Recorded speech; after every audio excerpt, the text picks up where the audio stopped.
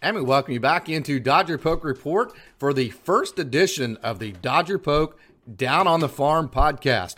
Each week, Dodger Poke is going to release a new addition to the podcast. There will be 4 different editions, one for Oklahoma City, one for AA Tulsa, one for High A Great Lakes, and one for Low A Rancho Cucamonga. This one's going to be dedicated to AAA Oklahoma City, so let's get to it and let's talk about the Oklahoma City Dodgers.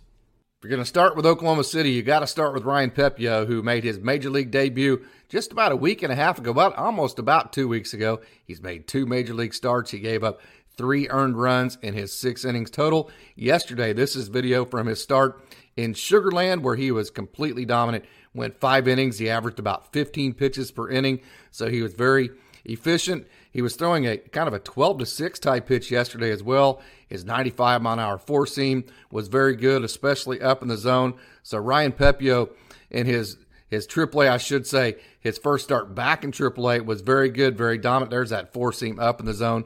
Just what you would expect for him. So very proud of Ryan Pepiot, the effort he gave Oklahoma City yesterday in his 5 innings of scoreless baseball.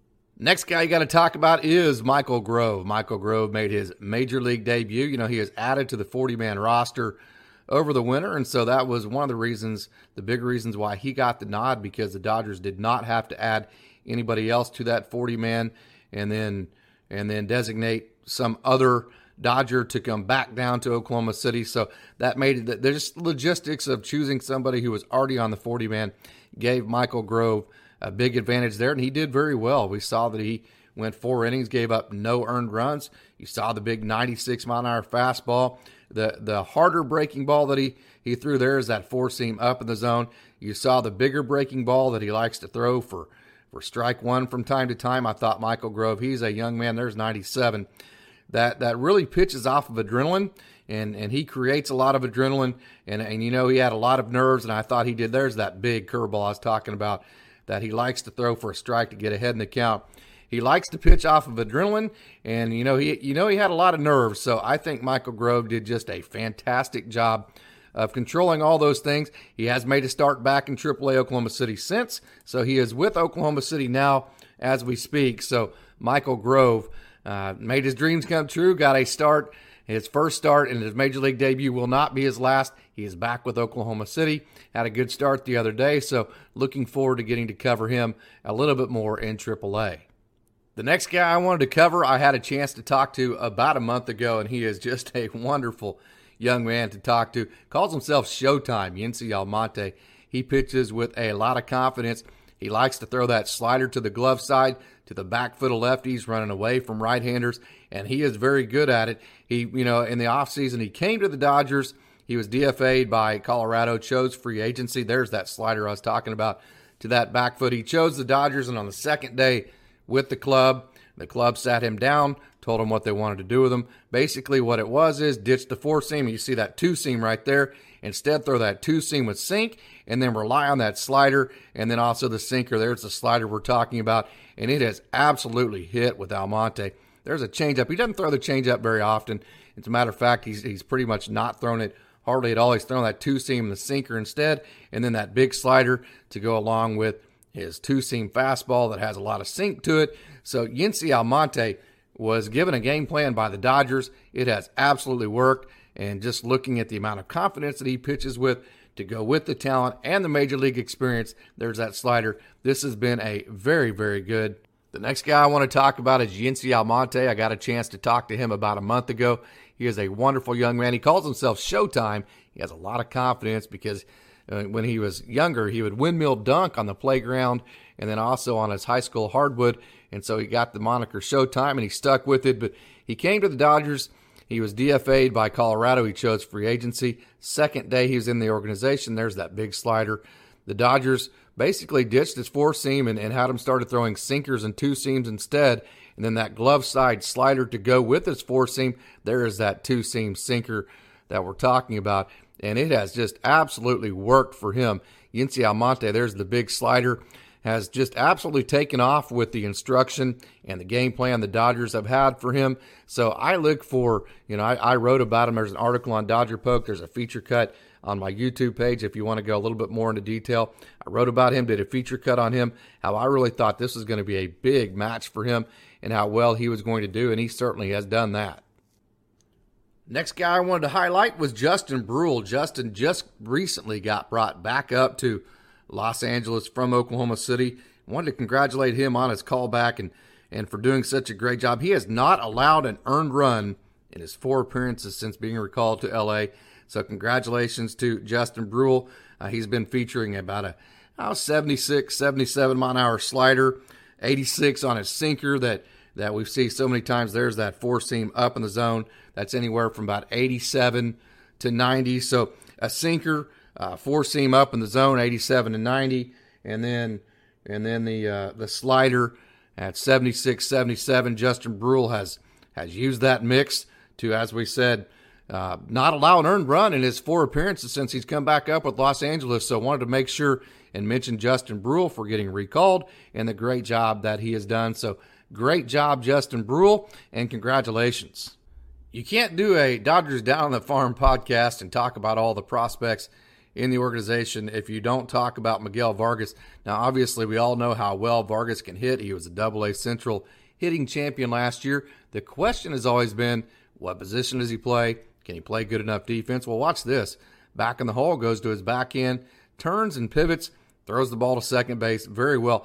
Miguel Vargas, I can tell you, I've seen it with my own eyes in Oklahoma City. He has absolutely made massive improvement at third base, even over from last year. I got to see him at third base a lot in AA Tulsa a year ago. I got to see him just the other night, I think last Tuesday. He is much, much, much improved defensively at third base. So as you see this play, Miguel Vargas, obviously we know that he can hit. Let's go over some of his hitting numbers. He's hitting .311. Again, he was the AA Central hitting champion a year ago. He's hitting .311. His OPS is .933.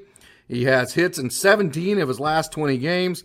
And during that stretch, he is 33 for 91, which is a .362 average in his last 20 games. During that time, he has 4 doubles, 2 triples, 5 home runs, 17 RBIs, and 56 total bases. So obviously Miguel Vargas can hit, but I wanted to show you a video of his defense and show you just how much he's improved defensively and the upside he has there, because I think when you talk to Dodgers fans and you know that the name Miguel Vargas comes up, the question they have is, can he play major league caliber defense? And I wanted to show you that he is actually getting quite a bit better over at the hot corner. I wanted to show you the best moment of the week probably in the Dodgers minor league system, and this was the walk-off. You see that ball get by the right fielder from Eddie Alvarez that scored Zach McKinstry all the way around from first base, that gave the Dodgers a win in a game that lasted less than 3 hours on getaway day. And you can see with all the accomplishments that Eddie Alvarez has in his life, with the 2 medals that he won in the Olympics and all the success he's had in baseball, you can see just how excited he was for that walk-off. Let's go over some of the things he's done, and he has been on an absolute tear at Oklahoma City. Eddie Alvarez, just yesterday snapped a 9-game hitting streak, where during that 9-game hitting streak, he went 18 for 36. He was 18 for 36 until he snapped his 9-game hitting streak yesterday. During that 9-game hitting streak, he had 5 doubles, he had a triple, he had a home run, 12 RBIs, and 30 total bases. So far on the year, Eddie Alvarez is hitting .325. He has an OPS of .995, and he has provided, as you can see, Travis Barbery walking off there. There's Michael Grove there on the left coming back from his debut in LA. But Eddie Alvarez has provided a lot of offense. He's provided leadership. He's provided mentorship, and he has provided a lot of production in AAA Oklahoma City. There's Zach McKinstry, one of my favorites, scoring the winning run in that game. Stephen Romero is a veteran outfielder that the Dodgers got off a free agency from the Seattle Mariners, who designated him for assignment last year. Romero has really been hot. He had all 3 RBIs Saturday evening in the Oklahoma City Dodgers win at Sugar Land, and he has been very, very hot, as I said. He had a home run again on Sunday. He's 7 for his last 13. He's hitting .316 so far in Oklahoma City. He has an OPS of .960. So, more depth in that outfield for the Dodgers. We talk about all of the depth that the Dodgers have at every position. Certainly the outfield is one of those areas that the Dodgers are very, very well covered. Stephen Romero adds to that, maybe a name that a lot of Dodgers fans didn't realize was on the roster, but he has had a very good start in Oklahoma City. Next guy we're going to talk about, Reyes Maranta. He had all the success with San Francisco a couple of years ago. He went up with LA earlier this year, had a pretty good stint with them, back down in AAA, and doing a good job with AAA Oklahoma City. Had a chance to talk to Reyes about a month ago. Same day I talked to Yancey. Very, very nice young man, and he is very excited to be a Dodger. Here's him working, just kind of working himself out of a jam. It was first and second, nobody out, and he was using that slider and then a 95-mile-an-hour fastball, doing a very good job getting himself out of this jam. There's that slider, and got out of it unscathed. So Reyes Maranta back down with Oklahoma City, working his way back up to L.A., a very valuable experience piece that the Dodgers have in their system at the AAA level right now. Kind of one of those fringy 4A guys that can come up and help during spells that the Dodgers need him, and it's something he did earlier this year, something I think he'll probably do again. Garrett Clevenger worked himself out of a jam the other day as he worked around 2 strikes and then struck out the side to get out of the jam. This is a young man that has dynamite stuff, as you can see, with that left-handed fastball. He was touching 95 with the fastball, mid-70s with the breaking ball, had the back foot slider working. That was just really, really nasty. There is that slider I'm talking about. So a lot of good stuff from Garrett Clevenger. Struck out the side, very unhittable stuff. Worked around 2 walks. So there's that back foot slider I was talking about a minute ago that Sugarland just could not deal with. So I wanted to show you Garrett Clevenger and where he's at with the club and how good of a job he is doing. Jon Duplantier is a young man I have seen with my own eyes on a couple of occasions right now, and his secondary stuff is very, very, very good. He was 93, 94 the other night when I saw him in Oklahoma City, and he was commanding that slider pitch that he likes to throw and that big breaking ball. There's that 4-seam up in the zone that he pairs with the breaking ball. There it is. There is that dime that he likes to drop. Jon Duplantier, he's another one of those guys kind of like Yency Almonte, Reyes Maranta. He brings a lot of experience to the Dodgers. He brings talent. He brings a culture guy, just a great young man. So Duplantier, I think he is a tremendous pickup for the Dodgers in the offseason, and he's a guy that if you need somebody to come up in the bullpen and maybe work the middle innings in LA, he is definitely a viable option, because that right there, that breaking ball to pair with that 4-seam that he likes to throw will play at any level. And there's that slider. So we saw the breaking ball, the slider, the 4-seam up. That will play at the next level. So I think Jon Duplantier has a career with LA at some point if the Dodgers need to bring him up and get some middle inning relief and get some outs in the middle inning as the 162 game season goes on. You need a lot of depth, and Duplantier is one of those guys that can give you that, and quality depth at that.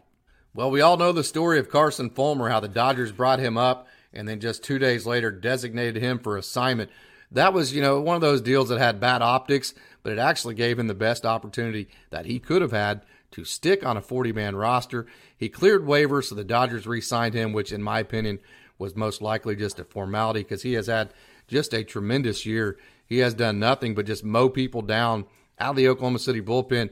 You see the elite stuff. There is that 12-6 breaking ball that he has had all year long to go with a good fastball that has a lot of movement to it. 1.47 ERA, and look at that changeup to end the game Saturday night. The emotions. Carson Fulmer is a young man that I'm just telling you right now, of all the people, of course, whenever you cover prospects and you just see their journey, you get kind of attached to their stories, and you get to know kind of where they came from and all of the obstacles they've had to overcome to get where they're at. This is one of those young men that you root for, because you look at all the things he's gone through. There is nobody on earth that could have had, or who has had more opportunities just to say, you know what, I'm done. I'm going to throw the towel in and I'm going to go try something else. He was a first-round draft pick 2015 from the White Sox, and he's been DFA'd 6 different times.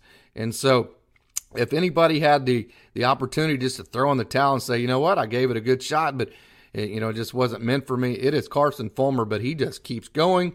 He keeps grinding, and he he keeps doing a great job, again, with a 1.47 ERA. And if he keeps throwing like this, and I know the optics look bad whenever the Dodgers brought him up and then sent him right back down on the DFA assignment. And although the optics look bad on that, I don't see any way that the Dodgers can deny the fact that this guy can help, because he has been very good in the bullpen. He's an awesome person, so he's a great culture guy. He's great in the locker room. So Carson Fulmer, I want to definitely mention, I don't know the guy, so to say I'm proud of him probably wouldn't be the right way to put it, but proud of the story, I should say, as far as just the stick-to-itiveness that he has shown. He is a great example for any young kid that wants to become what they want to become, of just sticking to it and just keep going until you reach your goals. Another young man that is very, very, very easy to root for, Zach McKinstry, has had just a whale of a year for Oklahoma City. He's hitting .358. His OPS is .937, and he has done nothing but show leadership, be a great example for some of the younger guys. I wrote a story on him, and I'm going to release it here in just the next couple of days. I hope whenever I go work Oklahoma City again, I get to talk to him, because about a month ago, he was coming back down from Los Angeles, and he had a big, heavy travel day, and Travis Barbery gave him the option whether he wanted to play or not. And I'm sure he's very tired because he's been traveling all day, but like he always does, he chose to play. When he was at Central Michigan, he started in every game but one in his 2 years there in 2015, 2016. Chose to play, went 0 for 4, had 4 errors defensively, and just being the stand-up guy that he is, he would rather do that and play, because he is a nose to the grindstone kind of guy, than make an excuse and not play. So much respect for Zach McKinstry and the job that he's done with Oklahoma City, the leadership that he has shown. I certainly hope that he gets out of this fringy 4A stage that he's in right now and establishes a role with the big club here in the near future, and just kind of niches that out and never comes back to Oklahoma City and has a great major league career, because he is a wonderful young man. Certainly one, if you watch him much at all, you start rooting for, and that's kind of the boat I'm in right now. Having seen him and grown so much respect for him, I'm just rooting for him to get out of here, out of Oklahoma City, get back to Los Angeles, and get that career right back on track, and get a role that he can stick with for the long term. I hope that you enjoyed the very first edition of the Dodger Poke Down on the Farm podcast. Don't forget to go to the podcast streaming service of your choice, search Dodger Poke Report, and click subscribe so you can get each and every episode that is released from Dodger Poke every Tuesday. And also, I hope that you visit Dodger Poke on the internet at DodgerPokeReport.com, or visit Dodger Poke on all the social media platforms, Facebook, Twitter, Instagram, or TikTok. As always, I'm glad that you've tuned in, and go Dodgers!